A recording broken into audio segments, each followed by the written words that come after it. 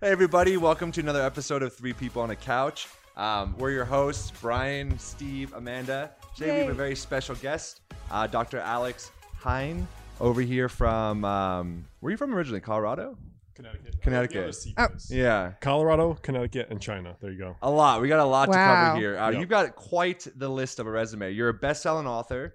You wrote Master of the Day. And your first book was Milk the Pigeon, is that correct? First one was Master of the Day. Second was Milk the Pigeon. Gotcha. Okay. I have a weird thing for M's and 3 words, apparently. No. You're also a traditional Chinese medicine doctor, practicing here in Larchmont. You just set up a practice. Mm-hmm. You've traveled the world extensively. Just gonna work on my speech. And is there a meridian for lisps? Yeah, it's like in the eyeball right here. I'll demo it live on the camera. It's gonna become one of those like horror stories. Podcast gone wrong. Yeah, exactly.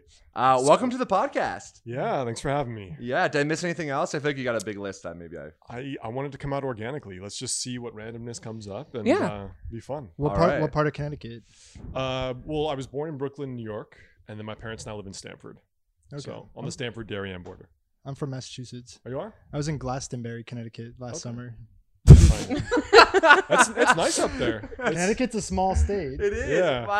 My You know my John? uncle lives there actually. Yeah, John. So everyone has some kind of connection to but it's that place. You've never been? No. Really? You ever been to Connecticut? You're not missing much. I'm like, Yeah, exactly. No. When I go to America, I want to be in Connecticut. Connecticut's a lot of farmland.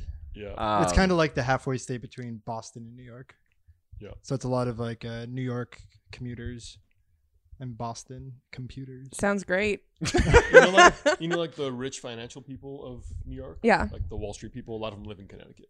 Oh, So that really? you can get a home and land. Like Greenwich is where like a lot of these Wall Street money managers are. Oh, And wow. then they commute to Manhattan. And Stamford is where the headquarters of WWE is. There you go. Right? That's literally less than a mile from my parents' house. Did you ever run into Vince or Linda? Never. Are those the owners? Yeah, Vince is the owner of WWE, and his wife, Linda, she's probably in her 70s now. She was in her 60s when she was running for senator. And I always thought it was hilarious that this woman's running for senator. And as a kid, I watched her in wrestling, and there was a scene where she was choke slammed into a dumpster. Like His wife? His wife, like the whole family was. Sounds like a great marriage. No, the whole family. Very on brand. It is. I love how the whole family really just like goes for it. They'll fight each other in the ring. There's like cage matches. They're getting put through tables. The daughter's like slapping their family members across the face. I remember Kane, like the wrestler with the mask, he actually chokeslammed Linda like into a dumpster. Gee. And then she's like, I'm running for senator. You're trained in martial arts. That's initially what brought you out to China, right? Yeah. How long? Wait, have you lived in China? I have, yeah. That is cool. Let's talk about that. When did you live there? Yeah. Yesterday. Just got back. Yeah, you just. So I bought a one-way ticket to China, and I was 23 or 24, and it was just that classic experience. Like first year out of school, I studied biology and environmental science and wildlife biology, and I got my first job though as a teaching assistant in a high school in New York. And after a year, I was like, "This is a good job, but am I going to do this for the next 40 years?" And I was like, well, what do I always want to do? You know, what have I always wanted to do? And I'm young enough. I don't have kids. I'm single. Why don't I just do what I want? So I saved 10 grand up for that year, and I just bought a one-way ticket to China. And I thought I was going to stay for 20 years, become a kung fu master, and become a monk. And it lasted a little bit over a year, but it kind of became like a piece of my, my destiny and story kind of going forward. Did you Dude, that's train awesome. in what is the district? Is Shaoling is the district? Well, yeah, there's the Shaolin Temple, Right. But no, I did something called. Have you heard of Bagua? Okay. Bagua, Xingyi, and Tai Chi are these 3 internal martial arts, quote unquote internal they call them. And so I just had this contact from a random guy I knew in China who knew a guy that was a former bodyguard for the Communist Party. So, but when you think Tai Chi master, you think of like old people in the park, like don't break Yeah. grandma's hip, right? Like osteoporosis. But this was Exactly what I'm thinking yeah, about. it's like first image. But this was like a guy who was a bodyguard for the Communist Party. Like this guy knocked me unconscious almost like 6 times. I thought he broke both my wrists. Almost went to get X-rays. Like this was like a proper fighter. And originally even Tai Chi, this old people stuff was a battlefield martial art. and it's just become, it's watered down as it loses its kind of usefulness. Now, when you have a communist kung fu match, do you have to share the victory, or it's No, everyone dies at the end. You still die at the end. It's the same. share the death? It's the same in war. I was so close. So when I was living in Vietnam and I was looking to leave, I was so close to going to China because I'd gone to Beijing for my birthday one year with a few friends and absolutely loved it. Did you do the dumplings at 4 a.m., that whole thing? That was like my food every day. Oh, yeah. That was... For like $1. You had like yeah, 4 oh a.m. my God. That was amazing. The biggest shock when I was in China was like when I was walking down Tiananmen Square, where the famous thing happened with the tanks and all that. Yeah. And then there's like a Louis Vuitton store, the Gucci store. And I was like, wait, I thought they're communists. I'm so confused because the way it's kind of spun in America, it's like super communist, but they're quite capitalistic. Yeah. With a finish of communism on the top. It's like the pyramids of Giza, right? It's like across the street. There's like all this Starbucks. Yeah, there's like Starbucks, right? And like literally, when you see the picture from the other side, you see the pyramids, and then you just see like a line, and it's just like modern society, modern civilization. It's crazy. It's have you been back since then? Yeah, a few times. I was staying in a monastery last the September before COVID started. I don't know what year that was. Me neither. 2019, 18. Was that a meditation retreat or? No. So one of the doctors I studied with for a long time, he knows the abbess of the monastery, and so they arranged this sweet thing where they basically bring foreigners in for 3 weeks, and you stay with the monks, and then every day they just have lectures on Chinese medicine. Just doctors from all around the country and the big city come in and talk. So they just it was a lot of my classmates and some other people who are just practitioners in the field. So you're staying in the monastery in Chengdu, or in outside the outskirts, and then you wake up with the monks every day. You do qigong for 2 hours, and then you eat with the monks, and then Chinese medicine lectures all day, and then at night meditate again and rinse and repeat. Wow. And to get into this, do you have to be associated with the school or know sort of have an in, or can anyone sort of sign up to do it? I mean, they have these experiences all throughout China. Yeah. Some are very, touristy, and others are this was just because my main mentor knows the abbess. Mm-hmm. And so because they had hosted her in Portland a few times, she gave them like this very unique kind of experience. And so that was just a really cool thing for a lot of my classmates and now colleagues, and that one of my mentors put on. Nice. So how different is the curriculum for Chinese medicine versus Western medicine?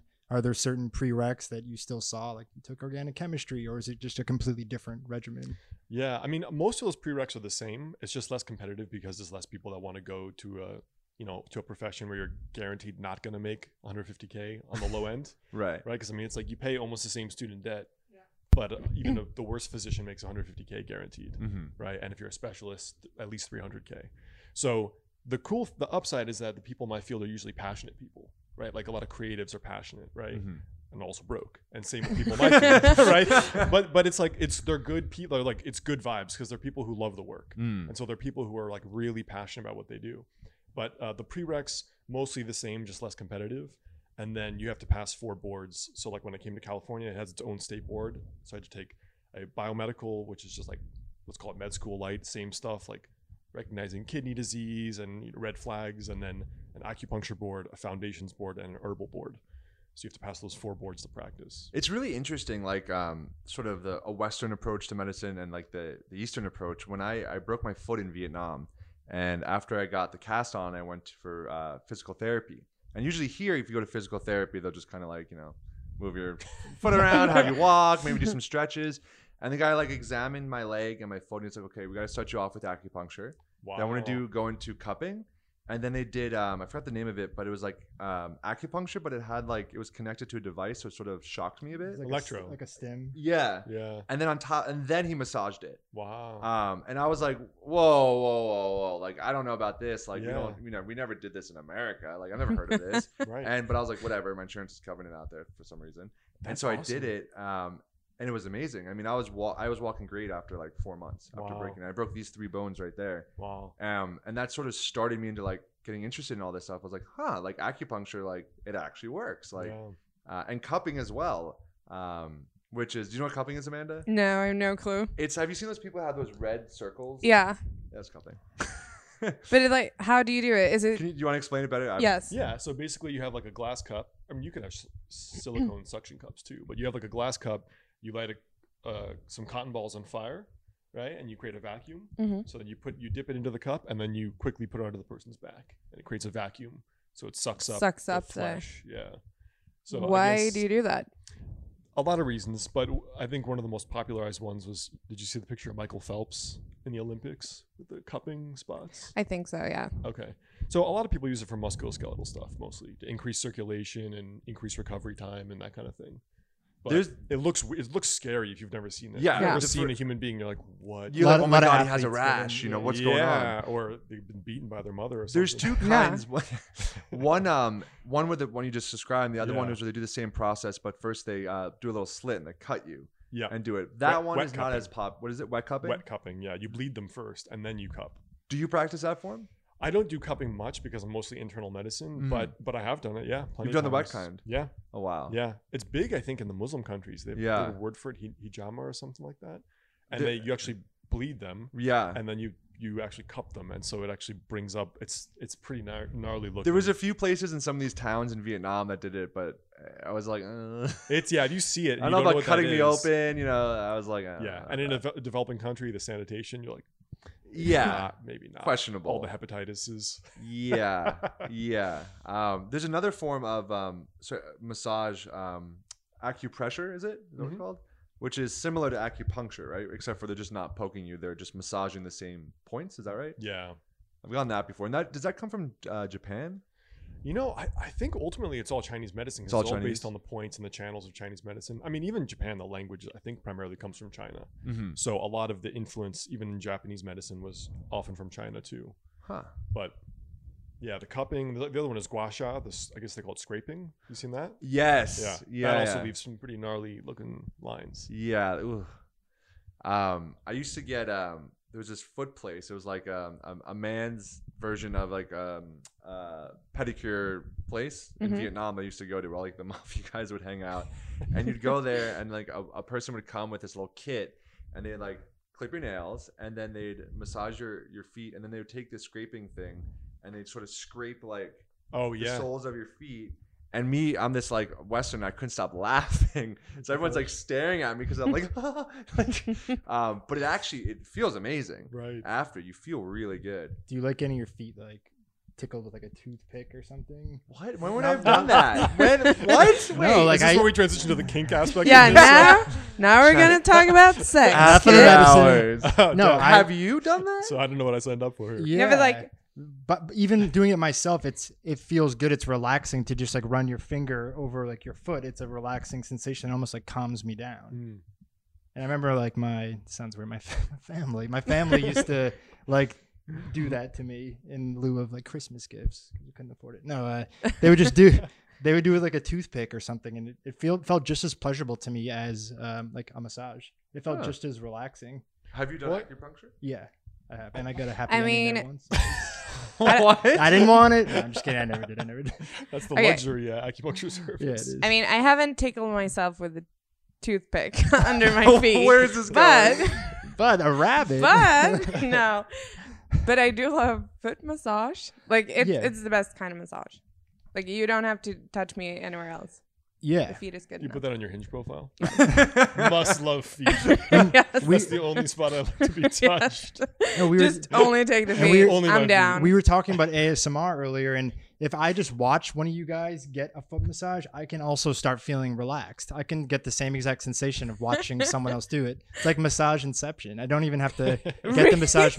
Seriously, Really? Save some money. Just stand outside a massage. This could be your OnlyFans. This is your concept. honestly, buddy. sometimes I watch ASMR. I mentioned I watch the tapping, watch people get massages, watch people get Turkish haircuts, and watch like med school videos of people getting physicals.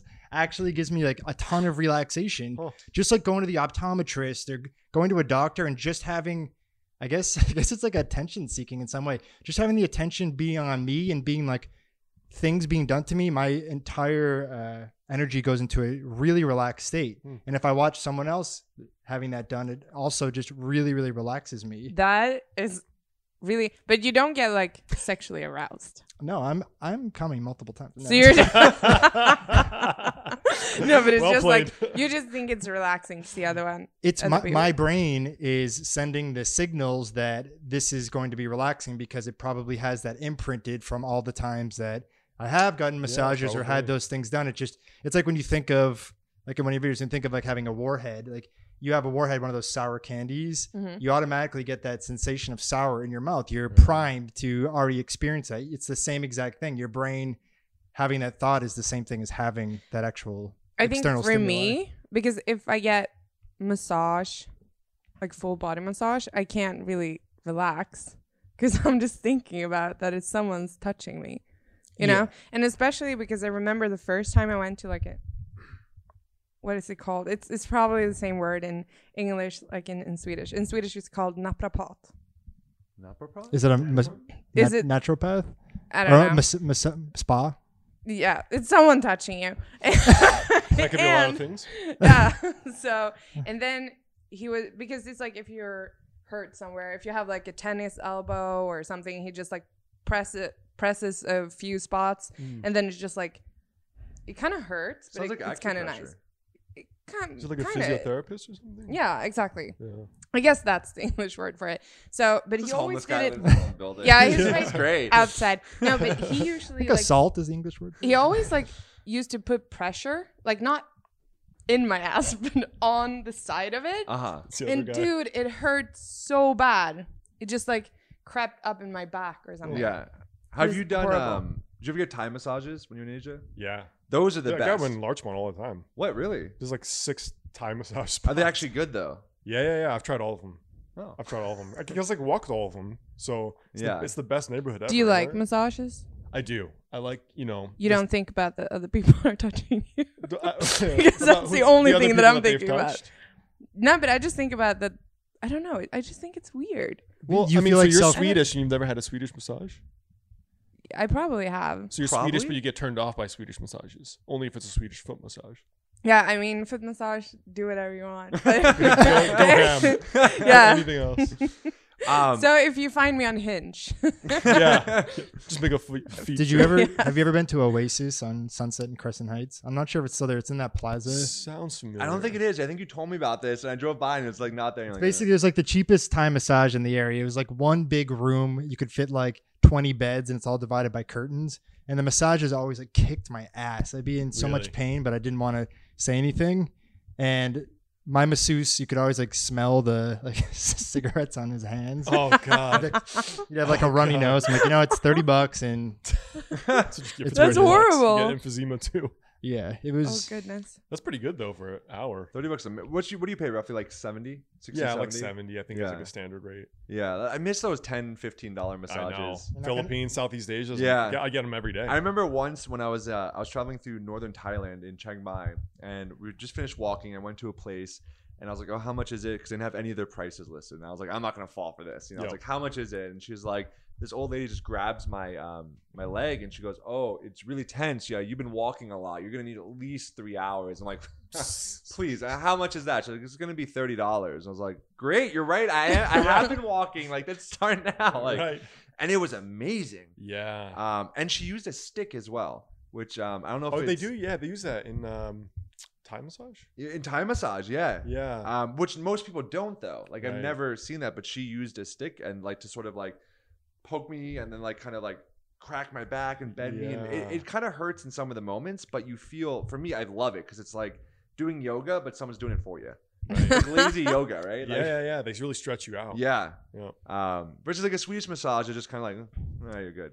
Hit me. To be honest, I have no clue what a Swedish I think you can massage curse. is. Really? Curse? We can It's like curse. I think of it as more of like a pleasure massage. Honestly, it's a lot of like smooth, like kneading and smooth Oh. strokes. Versus Thai is like rough. Yeah. Like they like put a foot in your back and like Yeah, stretch, oh, yeah. stretch it out. Yeah. Like Have you done craniosacral massage?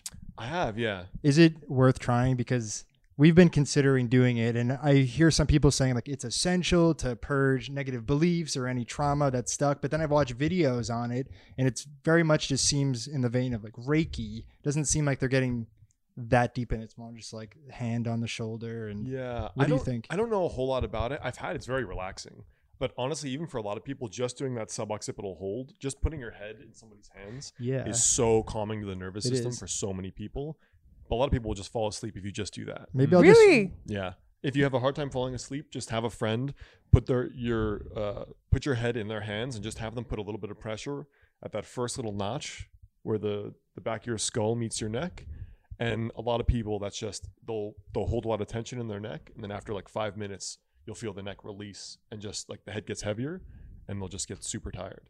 Maybe I'll watch someone get one of these days. Yeah. You're gonna watch one. videos, Yeah, if you and hear I'm weird gonna. sounds coming from this room. Craniosacral. I'll just stand outside the therapist's office. Yeah. Why do you think in Asia that body touching and energy movement and flow is such a keystone to the culture, whereas, like we were saying, massages are so cheap there, and you're saying you're getting them every day, and people are utilizing them. It's so good for your health. But here, so many people don't take advantage of it, and almost like touch is associated more with sex here, and touch, it seems like in these ancient medicines in Asia, is more associated with wellness. Yeah, it's tricky. I mean, a piece of that is always religious, right? We have like puritanical values, but even in Asia, I mean, one theory I heard about, you know how all these like weird sex trends are often in Japan, Yeah. right? Am I not just racist making that up? No, that's Bukkake. Yeah, the like only all this weird stuff. Oh, yeah. And one reason I heard, it might have been a researcher, she was saying because the culture is so repressed and so proper,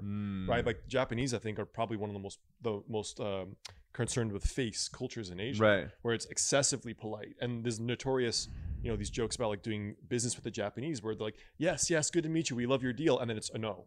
And that's like, to us, it seems incongruent, but it's like they're being polite. They don't want you to lose face by Right. being like insulted in public. But to us, it's like, what the fuck? I mean, what the family?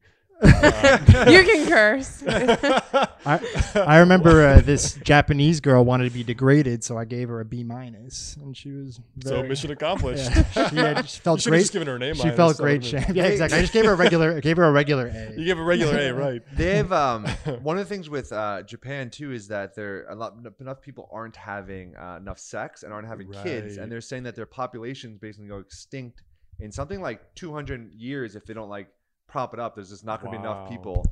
Scandinavia too. Yeah, I was just Really? about to say that. I think in Sweden. Yeah, I they're giving think. a Yeah, bounty I for remember kids. that Denmark did this great campaign. It was like, start fucking No Denmark. way. Yeah, they Yeah, it literally- was a they public literally have a campaign by the What? government because they needed to get going. You know what? So Korea and Japan both have sex museums, Right. but not like we do. It's not like art. It's more like big dildos and penises and breasts because they're so repressed in that sense. And Yeah. they even have like in Korea, they had the hourly motels are very popular there. Right. Not so much anymore because they don't have enough sex, but like they were in like in the 90s and stuff Yeah. because you can't like, you know, premarital sex is a big no-no there and stuff. Yeah.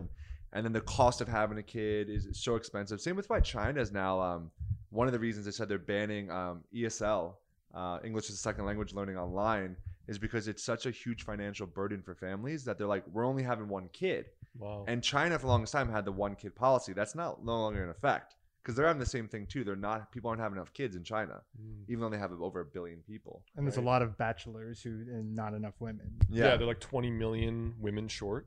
I Something heard. like that. They marry So they from go to- Vietnam a lot. Yeah, they go to Yeah, Thailand. They get Thailand, wives from there and bring them Japan, over. too.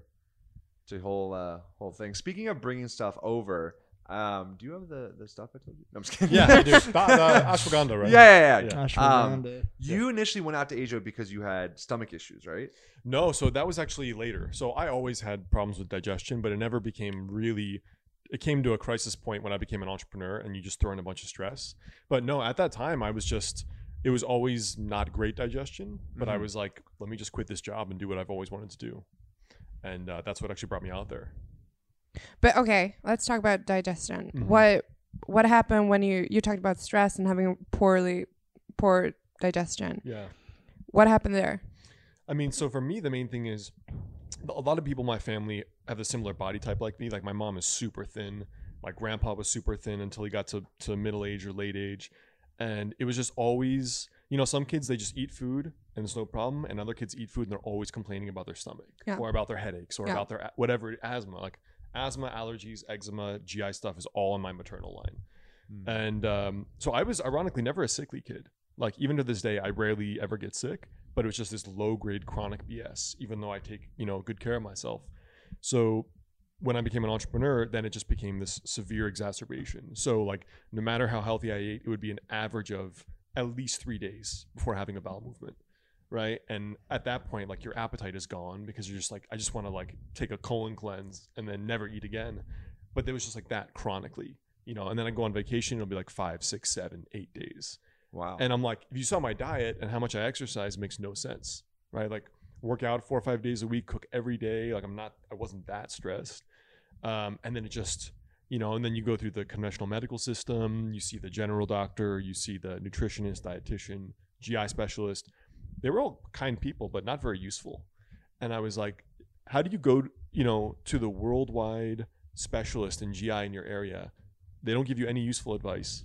They kind of imply that you're like, they're like, you're stressed, right? And I'm like, not really at this, you know, this last, not really. He's like, yeah, I know, it's so stressful life. I'm like, yeah. no, like really, I'm not like stressed at all. Like this year, it's been an easy year. He's like, I know, like, so I'm gonna give you a prescription for this, for like Xanax. It'll probably help your GI. And I'm like, we having the same conversation, or this is very confusing. And I was like, well, I'm never going back to a conventional doctor then, because I don't feel like anything helped. And it was just a Chinese herbalist that got me the best results I ever had. First month of herbs, I was the most like regular. He wasn't giving me like laxatives, right? He was giving me like herbs that regulate digestion. Appetite came back. Bowel movements were regular. I had like the most regular frequency of bowel movements in, you know, 28 years. And even though I wasn't cured after a month, I was like, I just saw the most credible GI specialist, Ivy League trained. Dude makes at least 300K. Couldn't help me at all. And was recommending like colonoscopies when I'm 21. Did you end up getting a colonoscopy? No, I booked it and I was like, this guy's an idiot. And I just called in and canceled it. Huh. And I was like, if I'm like having serious problems, if I'm like pooping blood, Yeah. then I'll go. But until Then, then, yeah, exactly. Yeah. Like, that's, yeah. When blood comes out But of you. the same thing happened when I was getting really sick initially, and I went to like the best doctors in New York. Yeah. At that time, and I was like, you know, I'm having all these stomach problems, and there's like a little bit of blood, and like I don't know what's going on, and they're like, it sounds like stress. And like, Yeah, and I was like, and I was like, do you I poop think, blood when you have yeah, I was like, stress? they're like, I think, you know, you probably like your anxiety. You said you have anxiety and blood at the same time. I'm like, yeah, but I've never had an anxiety attack ever in my life. They're like, Right. yeah, stress. And I'm like, but I usually don't. Same thing. I was like, but I don't feel very stressful. And like, definitely stress. Yeah. And the same thing. They wanted me to take some sort of anti-anxiety thing. And I was like, Common. this doesn't seem right. So I went to another doctor, and the doctor's like, I know exactly what it is. You're eating too many gassy foods. That's it. Just cut the gassy foods out. And I was like, really? What about Sure? the blood? Like, Yeah. Beans, blood. And then I went to a third one. And it was my sister's doctor actually, and she was like, well, yeah, we're gonna need to do a colonoscopy. And I was like, what is that? You know, like, I didn't even know what it was. And they're like, we're gonna, you know, right Put a up your robot, butt. And I was like, oh, God. And so I did that, and they found my whole entire intestines was covered in ulcers. Like, you got ulcerative colitis. And then initially I went on prednisone to reduce the swelling, and then went on mesalamine, which is, it's not a biological, so it's not as extreme as that. And I've been taking that for the last 6 years. Pretty much have been fine. But since I've been back. Wait, have you taken a medication? Yeah, for the last 6 years. years? Yeah, for my stomach. But I'm sorry, but it's just because I'm from Sweden. This medication culture. Oh, it's huge here. it's so As you know, like in Scandinavia, we don't profit from medication, so we don't really. No, it's not Because it's all government. Yeah, government control. Oh, we profit here. So they we're cannot. all profit. They cannot. You know, doctors doesn't get like anything for prescribing any medications. Yeah. And I think I've never heard anyone say that they've been on a medication for 6 years. 6 months. That's like, whoa. Yeah. But that's nothing. Really? They'll put these people on medications for lifelong. Yeah. And that's the solution to everything. it's so it's a problem. it's disenfranchising when you go to a top doctor and you have bowel issues and you're being prescribed a Xanax. Right. It's like, did you mean habanero and marshmallow root? Like, Yeah, right. Ironically, I felt better when I was in Asia. Oh, really? And it's not that the food quality is not better there. Right. I mean, they use so many pesticides and stuff in Vietnam, and like And who knows, the petroleum, heavy metals and Yeah. all that kind of stuff from the pollution. It makes no sense. My doctor was advising me, he's like, you know, it's really risky if you're going to be moving out to Asia with this. And I was like, well, I'm moving out. Like, Yeah. I already quit my job, and this is what I'm doing. And but it was pretty much fine there for the most part. And then coming back to the States, I feel like it's a little like, Yeah. I don't know what that is. Yeah. So I'm actually going to get a colonoscopy on the 23rd. Because if you've ulcerative colitis, you have a higher chance of getting like cancer and stuff, and so you're supposed to get it every 2 years. And I haven't got done since the initial one But, like, 6 years ago. Sorry, I can't let go of that thing Don't that you let have go. a medication Yeah. for 6 years. But like the solution. No, it's not a solution. It's a Band-Aid. It's a band-aid. Yeah, but like Conventional what? medical care, Yeah, there but is no, it's just medication for, yeah, for life. it's a band-aid. And without insurance, it's I believe it's $700 a month. so you have to do Really? this How for much- the Without rest of your insurance. life. With insurance, $10. Oh, that's great. Yeah. That's incredible. Depending on your insurance. Yeah. So you can't solve it. Well, I'm gonna try to. Now that I'm back in the States, so I've been tapering off the medicine. I'm on like the lowest form right now, and if after colonoscopy, if everything looks good, I know like he has a friend who's also have colitis that does Chinese medicine. He has a Chinese herb cocktail. I don't Yeah. know exactly what they are. Do you happen to know anyone that does that? I mean, I know this guy. His name is Alejandro. Alejandro, that sounds familiar. But you know, it's kind of hush hush. So we'll see. I'm gonna explore it and see. My cousins also have it too. And Also they've- colitis. Yeah, 2 of them. Wow. And they have it bad. So like when I look at them, I'm like, I'm grateful Yeah. because I pretty much feel fine most of the time. Well, it's interesting because flare-ups, like my friend gets flare-ups, and it's always when he's under great duress. He's a filmmaker, director, so anytime he's shooting a movie, he gets a really bad flare-up, and there's really even the herbs can only just curb it a little bit, and there's nothing he can really do until the stress is reduced, and Yeah. it sucks because these flare-ups will last like months. Months. Yeah. And Autoimmune flares like that, he's couple eating months. and he's going to the bathroom within minutes of finishing eating. It just goes right through him and he can't digest it properly. But then there's months where he's completely fine. Yeah, I'm lucky. Like knock on wood, I've been pretty much okay. But yeah, America's very heavy on not solving things, just sort of putting the Band-Aid on and keeping you there forever.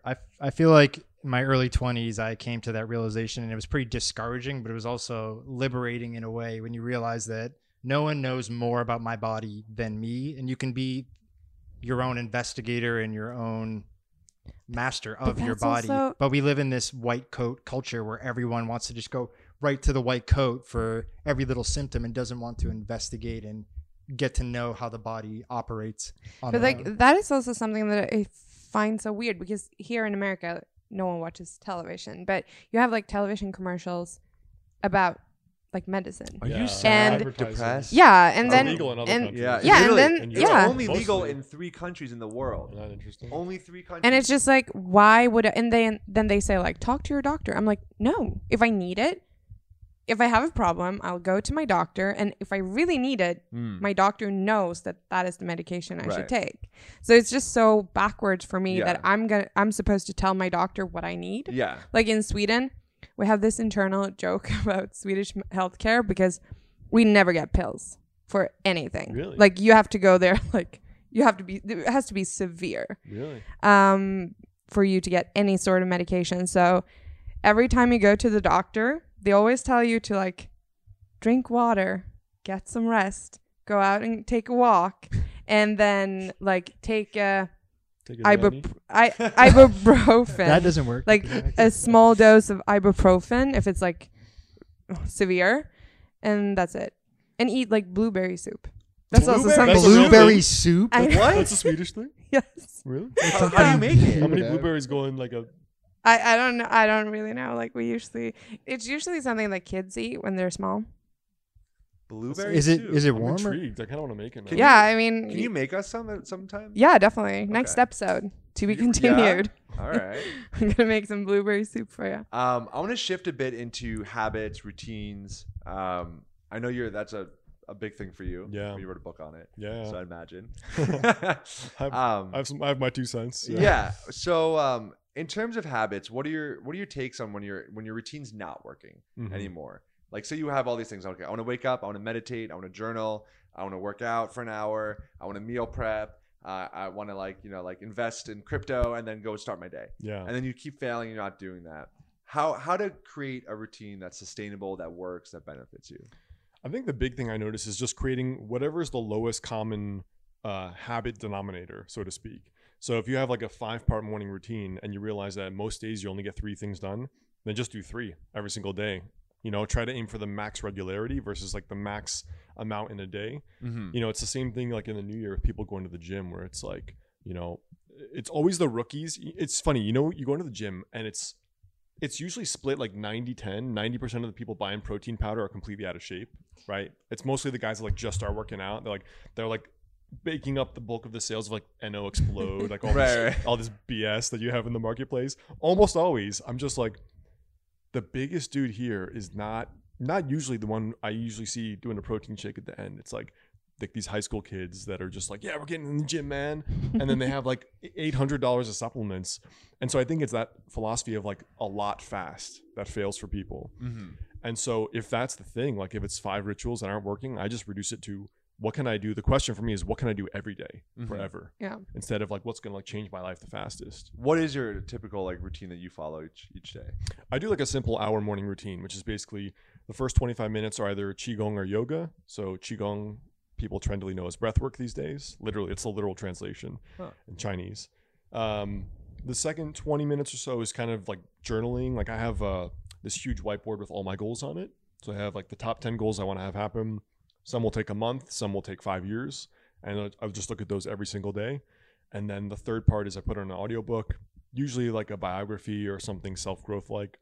And then I just write down, I have a little Moleskine pocket notebook, those little 5-inch ones. And whatever my focus is for the day, I just write down in there. And then I start my day.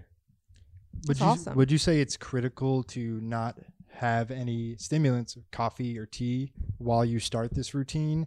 Is the dopamine high that people are getting as soon as they wake up? The best part of waking up is getting intoxicated for breakfast. Is that dopamine dysregulation what is causing people to not be able to stick with their habits, or does it help people, or does it depend on the individual? Yeah, I think it depends on the person, how your body handles it. Like some people, they tolerate a couple cups of coffee a day, no problem. And other people like 3 cups a week and they're getting acid reflux and indigestion all day. So I think it depends on your body. Like some people, this is like a big thing in Chinese medicine is everybody's medicine for each person is always constitutional, right? So it's like based on your body type and your tendencies. If you're more of an anxious type and you're an upper, there's this Salvador Dali quote that I don't do drugs, I am drugs. And I feel like that because I am an upper, right? I have up energy all the time unless I'm like really tired or sleep deprived. And so the tendency for me to get pushed too far in that direction is easy with like coffee, for example. So you avoid coffee? I have it like every other day. So maybe 3 times a week. Huh. So Yeah. when you said you feel like you're up all the time, I feel like that's kind of like me. So when you have coffee, do you almost feel like euphoric and very, very good? See, very chatty and sweaty though. Like yes. I feel like my best self in some ways.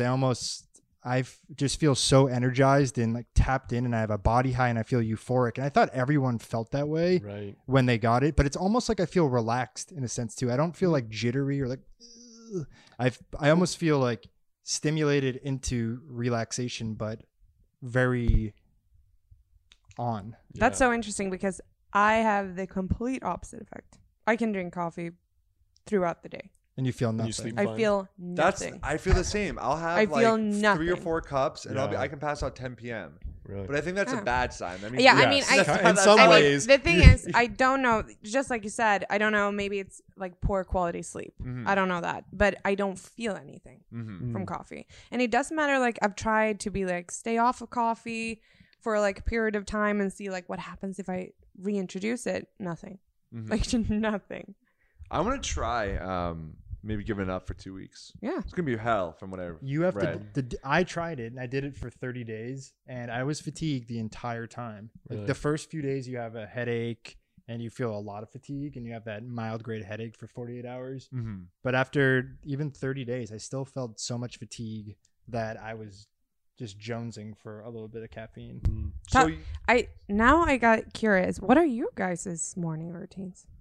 on a good day, Every like day. yesterday, I nailed most of them. But I also have a whiteboard in there with my goals, but I haven't Nice. updated the goals. Since like 1986. I want to It still says like get a girlfriend. yeah, and it's graduate like, high school, finish the Sandlot movie. get my driver's permit. Yeah. On a good day, my routine would be wake up, meditate, journal, try to do 3 pages of free form writing. So not just kind of writing and getting my thoughts out, whatever it may be. Mhm. I'm following The Artist's Way. I haven't finished it, but I Yeah. do that sort of writing style. The morning pages, Yeah. So it would be wake up, have my coffee, meditate, journal, and then head to like F45, work out, do a class, come back, shower, get ready.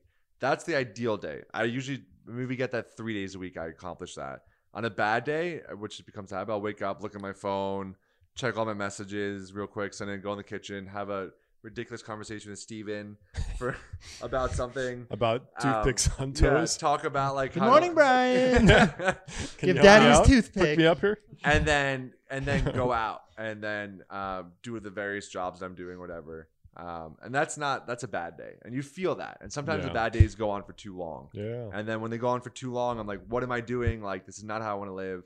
Like, reset. And that's almost like when we went into lockdown.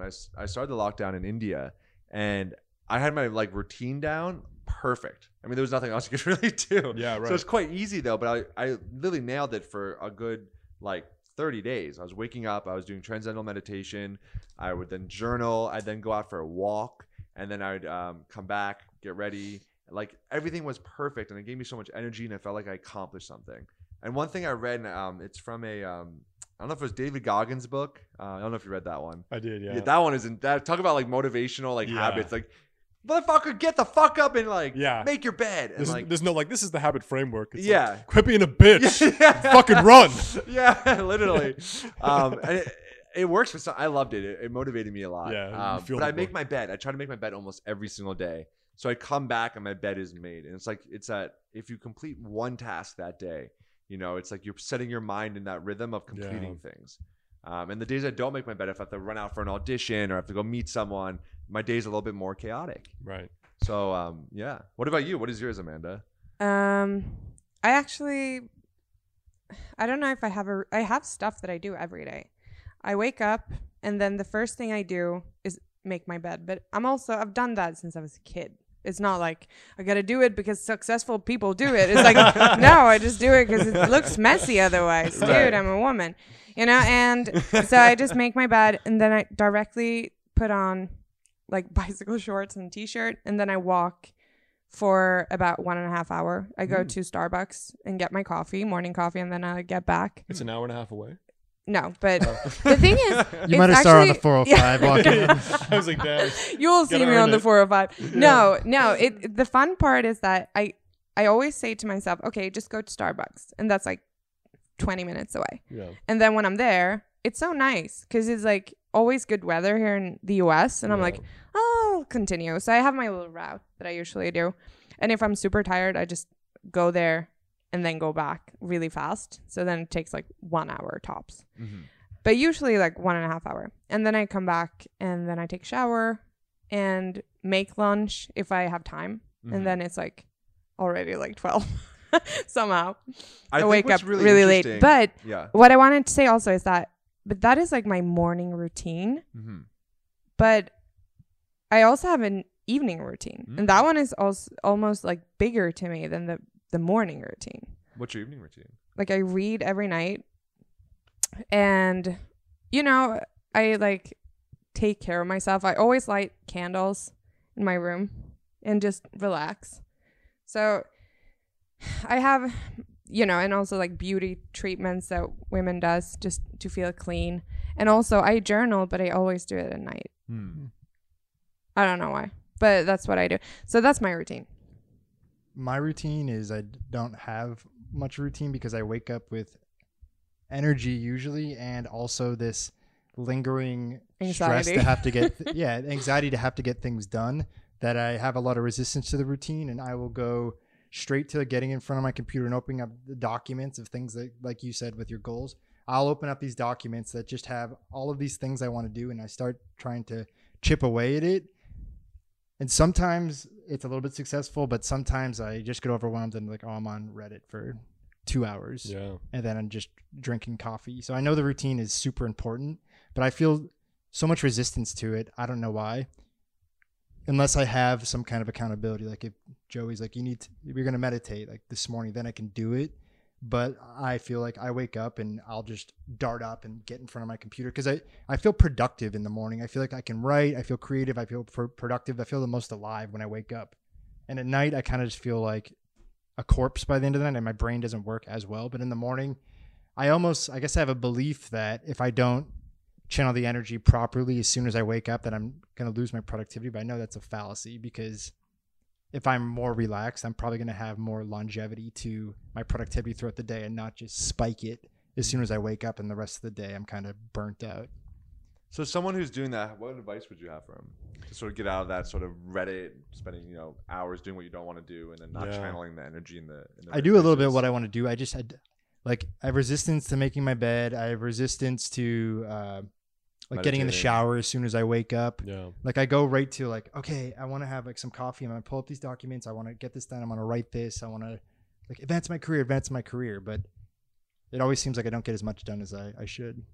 I think you're wise though, and you recognize that the morning is your productive time. Yeah. Right. So that's when you're going to get stuff done. So that you jump to it. What I personally have found that is the physical location is one of the biggest influencers of my productivity. So I never work in the same spot for more than 3 hours. If my schedule is split where it's like half my week is entrepreneurial and half the week is with patients. So when I'm with patients, I'm in my private practice, right, in the clinic. So on the other times though, I'll do 3 hours in the morning at my spot, go to a cafe, 3 hours, break it up with the gym or a meal, and then go somewhere else. And I find that that's really, really helpful. So you shouldn't be if you're, in bed is where you watch Netflix on your laptop. You shouldn't then be in bed and working on your goals or stuff. I find that it just leads to that creep a lot more. Right. Me too. It's easy to do. They did a lot in sorry, go on. I can't do anything in my room except sleeping in the things that I told you, take it easy, read and journal. But I would never sit with my computer and try to do work there because I can't. So I also go to coffee shops. Did you read Atomic Habits? Because he talks I did. You did. Yeah. So he talks a lot about that, what you just said, in terms of your body remembers habits on location. Yeah. And so immediately when you go in bed, your body says, okay, bed, time to rest. Right. And so if you then associate bed with rest, but then also being productive, it sends mixed signals to your body subconsciously that you're not even aware of. Okay, time to rest, but it's time to be productive. And you're in this weird state. So it's what he says is even if you have a small, tiny New York apartment, put a chair in the corner. That chair is where you're going to meditate, maybe read. Okay, then don't work there though, because then you just want to associate that chair with time to go inner and relax. If you're going to work, do it whatever on your kitchen table. If that's where you're going to work, if you don't have any other space, or go somewhere else or rent a space. Being in a coffee shop is critical for me to have more productivity. I remember during the lockdown, I really, really was missing that you couldn't go to a public place to get work done. It's I'm sitting in this apartment all day and it's supposed to also be an office for me. And it just made it tough. And I think environment is key because when you're sitting here, you're adjacent to a kitchen, you're adjacent to a bed. And especially if you're living alone and you can literally do whatever you want. And maybe this isn't all guys, but I feel like the creep down your pants, or you're getting the creep down your pants. pants. Honestly, that feels like a guy thing. No, but honestly, I know too many. It's easier, faster for us to find relief. So it's a quick work break. Exactly, and I realized that say I'm editing something. So I shouldn't say I'm editing this podcast. Oh, wow! Should I not be pushing this microphone? Woo! You're watching us and editing this while you're. It's anything that feels your habits.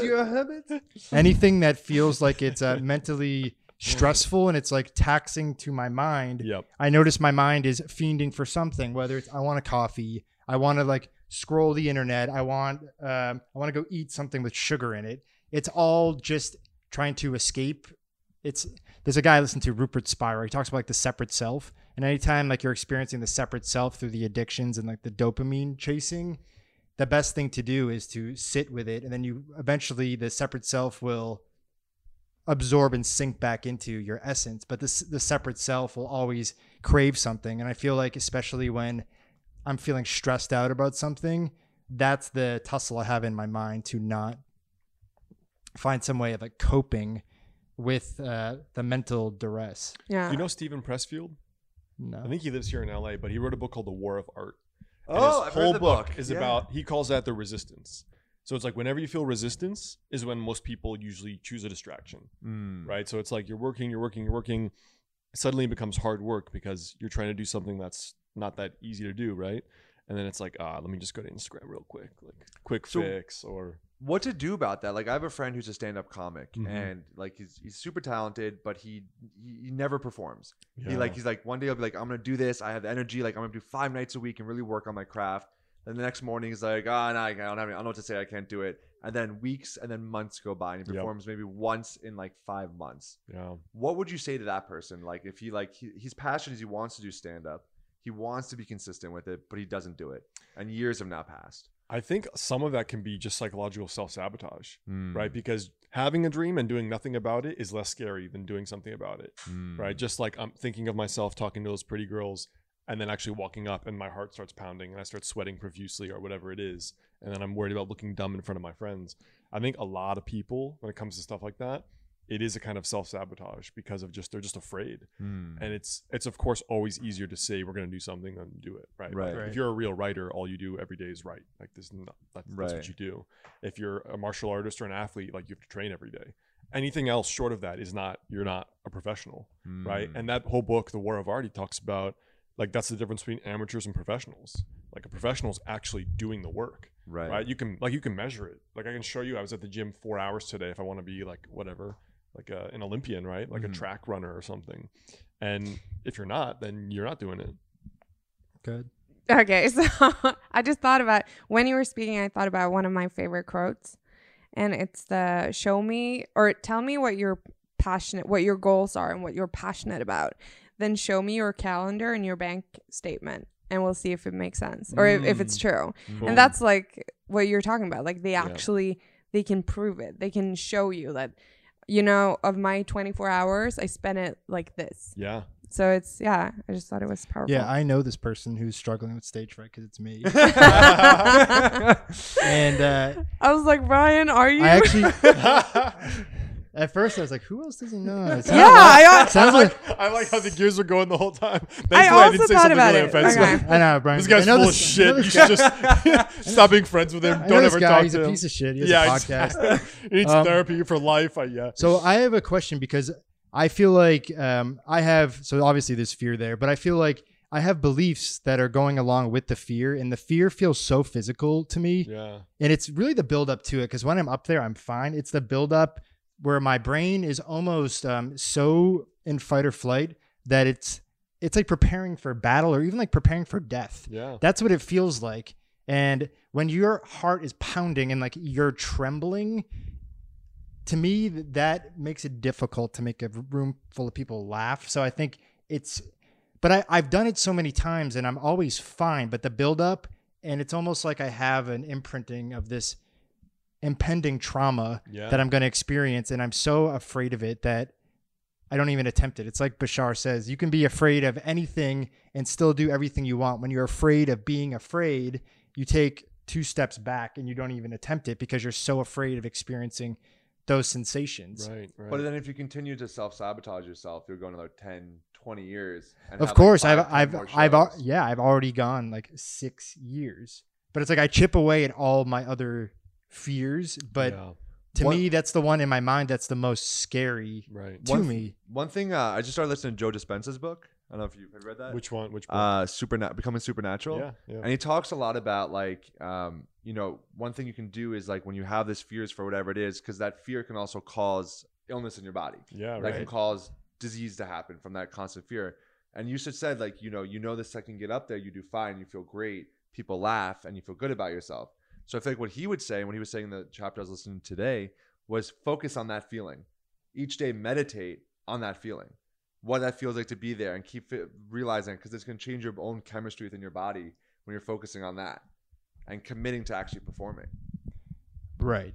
I think, to go off of the beliefs again, it's the belief I have when I'm going to perform is that the audience is like against me in a way, not against me, but I have to win them over. Like they're my task to win over. But I've been in the audience plenty of times and I don't put myself diametrically opposed to the comedian. Like they're like where I'm in battle. Not the people on their phone, or they're just looking at the person or being like, oh man, I don't want to do stand-up. Exactly. That looks rough. That's an extreme people pleasing. And I have always used to love public speaking, and I didn't have an issue with it until I went through puberty, and I'm gay. So I harbored that secret since I was maybe 13. Mm-hmm. And since I spoke in public since that time, and I was harboring that secret, and all the hormones were going, I was a disaster at it. It wasn't even a disaster. I was still well spoken, but I was just like literally just dying in front of a room of people. And it felt so debilitating in a way that I feel like my brain thinks that it's going to keep experiencing that because it traumatized me in a way. I think that's extremely valid. I mean, first of all, you hear the stories, like even just sexual identity. I hear the stories of friends, especially from really conservative or immigrant families, try to bring that up to their parents, and some have actually been completely disowned. Right? That's that's like a real fear, right? It's a serious ego spiritual death.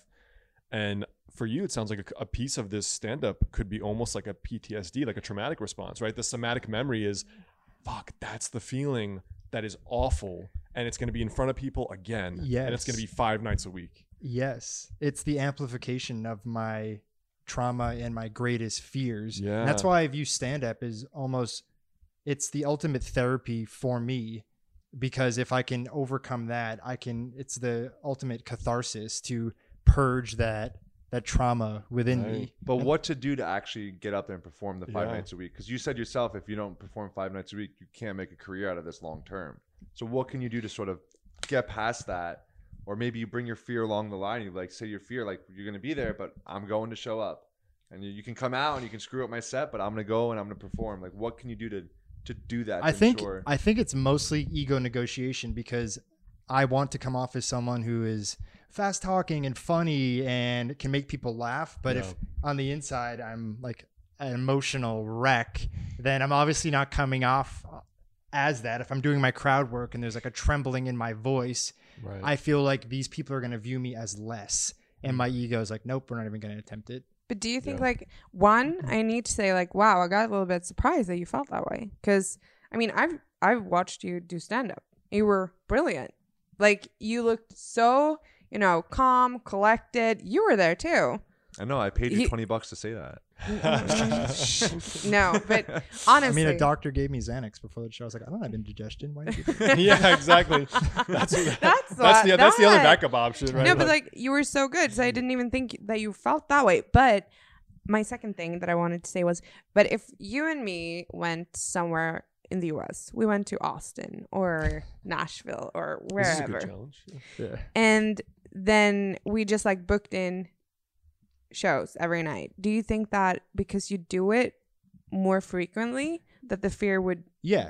like go away a Yeah. little bit more? What I'm doing is the most detrimental and I guess dangerous thing you can do, because when you're only doing a little bit of it, you're forgetting, your brain is not building that habit. It's not transforming its belief about that action. So I'm like, it's like if I want to learn to swim, but only once every 3 months I'm putting my big toe into the pool. Yeah.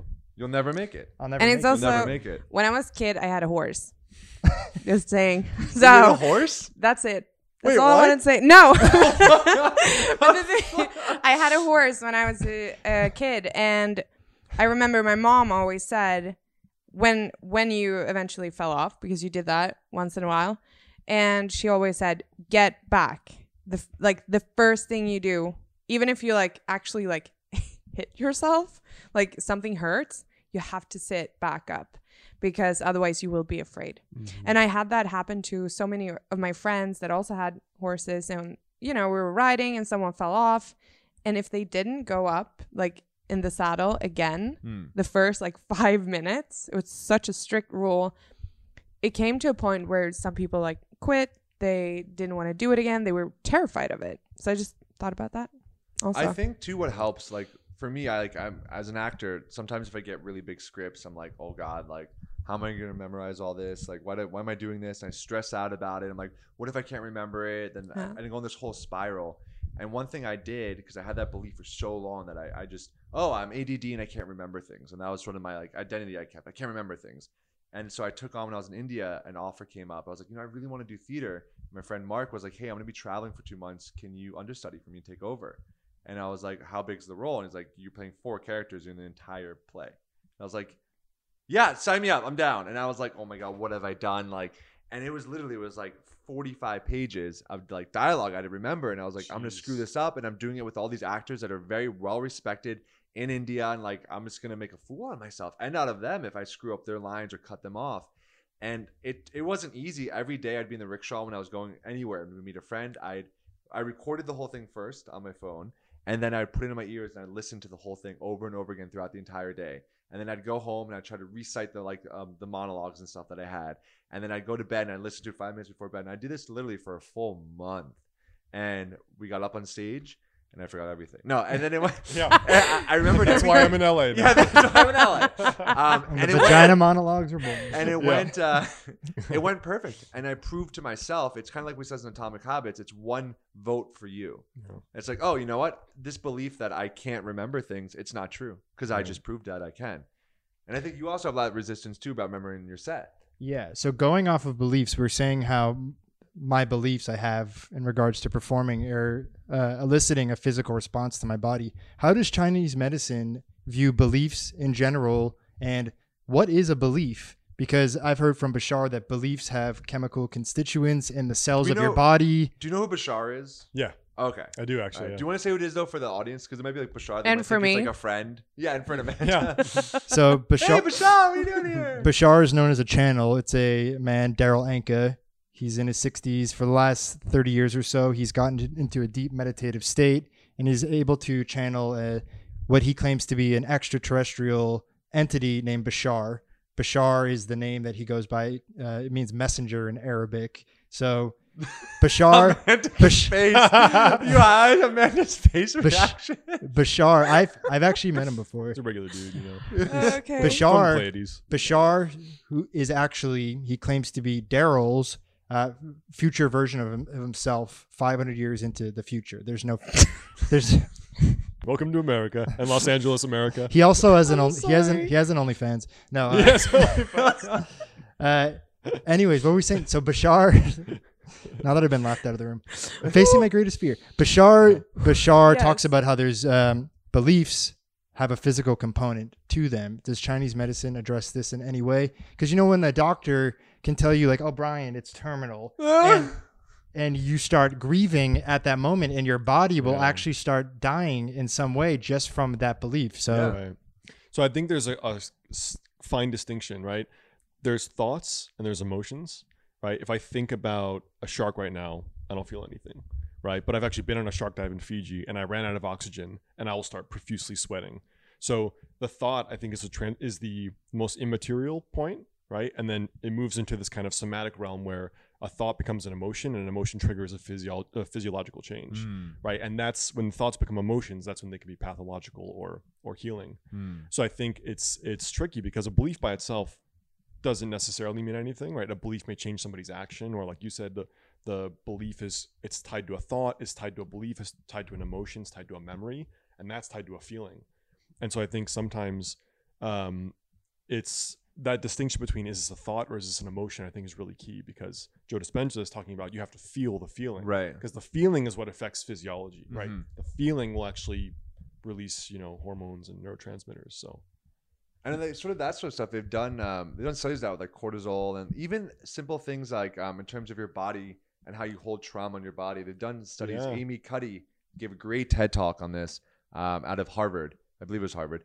And basically she found that if you just say you have a really stressful event coming up, a big meeting, a job interview, a date, whatever it is for you that makes it extremely stressful, just doing certain power positions for 2 minutes before the event literally lowers your stress hormone, which is cortisol, and it raised other things like dopamine, all these things that make you feel more confident and more more ready to take on whatever that task was. And one of them was like, it's like putting your hands above your head. One of them like this. Another one was putting your feet on a desk, and again putting your hands back and creating these positions of like dominance and power. And some of the examples, which made her lead to this research, we found like monkeys, obviously, we're monkeys and also humans. If we're gonna fight, right, you immediately your chest is back, your arms are up, you're making yourself look bigger, right? If you're gonna fight, it's getting you into that thing. She's like, well, what else do we do when we do that? When we're scared, if I'm in a meeting and I have my, I'm laying down or my back is sort of into my knees and my arms are here like this tells you right away that I'm nervous, insecure, and shy. But if I'm sitting like this, you would not say like, oh, if I'm sitting with my back, to the chair, my legs are out, you wouldn't be like, oh, he's really insecure right now, or he looks really shy, because No. you're taking up more physical space. And so literally doing these sort of things changes your body's chemistry, just the way you position your body. So think about when you're having Yeah, and it's the same like if you smile too. yeah, literally that releases smiling at other people releases what are those mirror neurons? yeah. It releases a hit of like dopamine when you smile. you were It passed her. You missed.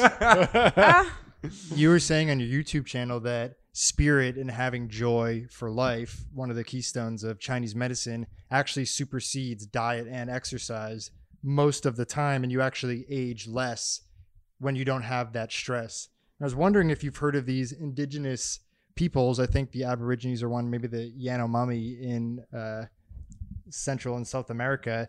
They actually, allegedly, this is what Bashar has said, that they've been able to withdraw from Roman numeral based time, that we're all, like, time is in a social agreement. They've been able to actually withdraw from time and live for hundreds of years.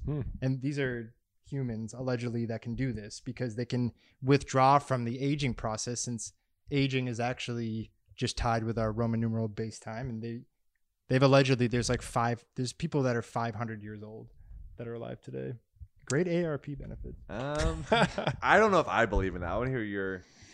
I mean, Chinese medicine is like, India and China are obsessed with this like guru culture, right? And longevity culture, which is why there are so many people are susceptible to those kinds of stories. Yeah. I remember this one story. There's a book called Encounters with Chinese Hermits. It's like these, I think they were professors. They go to remote China to visit all these monasteries. And one guy was like 50, but he had this huge white beard, right? Like very professor-like, like Dumbledore. And the other guy was these monks, young Taoist acolytes, were like, oh, how old is this guy? How old is this guy? Because he has like the guru. And he's like, 126. And they were all like, oh my God, this guy's incredible. Tell me your secret. Just some random, gringo basically from like Michigan. And a professor at like some school. But they wanted to believe it, right? So with these extreme longevity claims, I don't know. I mean, even on my website, I have this story of this guy called Li Qingyun, who supposedly lived to be 256. And the interesting thing about his story, I don't personally believe it, but what's interesting is that there's a New York Times article written about him in like 1930s when he died in America. A famous general actually paid him to come visit him in Taiwan to share his longevity secrets, right? And this general actually did his techniques and lived to be like late 90s. And one of them, you guys find funny, was always having these sexual Taoist practices with young girls, like 20 somethings, but like every 3 years, new girl. He did that all the way into his 90s. Specific Taoist sexual practices. And he lived to be in like his late 90s. But the practices that this guy recommends were really interesting. He was like, he lived remotely and harvested herbs out of the Chinese countryside, and all these credible people at these different generational points in history had verified they had met this guy. And so it's a very weird kind of story that's become almost pseudo-mythical. Then there's a whole book on him and his practices based on an interview with him.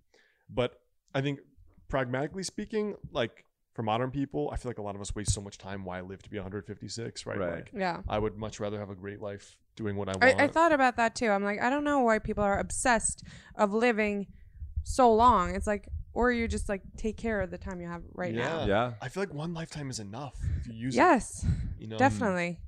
It's more than enough. Life goes by quickly, but it also like doesn't feel that short to me. Right. I've been doing this for a long time, it feels like. Yeah. It was someone that said something so good to me the other day. They said like, the days are long, but the years are short. Yeah. Something like that. And I was like, yes. And that sucks. How old are you, if you don't mind me asking? I'm 28. I had Okay. to think about it. Do you remember what life was like when you were 18? Does it feel like a long time ago? It feels like ages ago. Yeah, right? Yeah, like another life. Yeah. Right? A totally a whole different other life. Yeah. Yeah. One thing too, going back to the habits, I forgot where I read this, but they said like if you don't take control of your habits will take control of you. And whether you choose to have like a morning routine or create conscious habits, everyone has habits. Right. The habit might be you reach for your phone and you spend an hour on there reading stuff, and then you go have a cigarette, and then you just order McDonald's delivery, whatever it is. You have habits. And if you don't become control of that, your habits take over. And Joe Dispenza talks about this. And then you just subconsciously, you're just going through life now because every day is sort of the same. You're waking up, you brush your teeth, you take you go to the shower, you go to the office, see the same people, work on the same thing, come home, watch your favorite TV show. And you're not changing anything. There's not new information and new experiences coming, and your neurons just get used to this whole habitual habits that you have. But that's like the reason why I moved to America. For new habits? I mean, because my biggest fear, we actually talked about this before we started recording. You did? My biggest fear is to wake up, be really old, and Oh, yeah, realize yeah. that my life just passed me. That's a great. That is fear. honestly my biggest good fear. fear. That's a great fear to have. Yeah. And I had this, honestly, like I had a great career. I had my apartment, you know, I bought it. I had my friends. I had everything. But the problem is that it was just, you know, Groundhog Day. yeah, Yeah, it was you wanted more. truly, that was, yeah. So I wanted to come to America, become think that's poor great. and Yeah, why not? have roommates again and, Yeah. The and American pay for dream. the health care. And Yeah. yeah, it's great. I think one of the studies But they've you're done, one of the studies they've done on people on their deathbeds, and they've asked like, what are your biggest regrets? And never, it's always never what they didn't do, or it's never what they did, it's what they didn't do. Yeah. They always regret the things they didn't do. Not Right. like all the time they tried traveling here. Oh, I wish I'd saved that extra 1,000. No, Right. it's always the things they didn't do. I didn't take the risks to try a new job, or I didn't push myself hard enough to be a writer or be a painter, whatever they wanted to do. They're too scared and they got stuck in their safe job, but they hated it. And they didn't push themselves every day. Because just like you said, days turn to weeks, weeks to months, and then years pass by. So I think that's some pretty some deep stuff in terms of your fear. It's a good fear. Can someone make my bed? Alex, do you have anything you want to plug? Your books, You where know- they can Yeah. find them. Where can everyone Yeah, where find can we you? find you? So I'm living this like split life. Like my prior business I built, Modern Health Monk, is really personal growth oriented. So if people want to consume that content, they can just type in Modern Health Monk on Google or YouTube. My name on Amazon, where all my books are. And then I have a private practice here in LA. So if people want to come chat with me about Chinese medicine or whatever, I'm happy to for free. And how would they So- find you to do that? My name, Alex Heine, HEYNE.com. That has all the info about my practice and my credentials if they care about that and that kind of thing. So Perfect. Cool. Yeah. Thank you so much for Awesome. coming on the show. Yeah. That it's was good a blast. times. Thank Time you. flies. Yeah. It does. It really does. Every time I say that, I always imagine the exit music in my head, like you know, yeah, like dun, dun, dun, dun, dun, dun, dun, dun. Do we have exit music? Do we? Yeah, Not we yet. do, and I'm always trying to end on a joke. That's why I just abruptly I gotta laugh. We're 10 End minutes it in. now. But none of this will be in it. No. Like, well, Okay. we've already ended it. Okay, we'll Okay. see. We'll see. He's the editor. It's true. All right, guys, this has been 3 People on a Couch.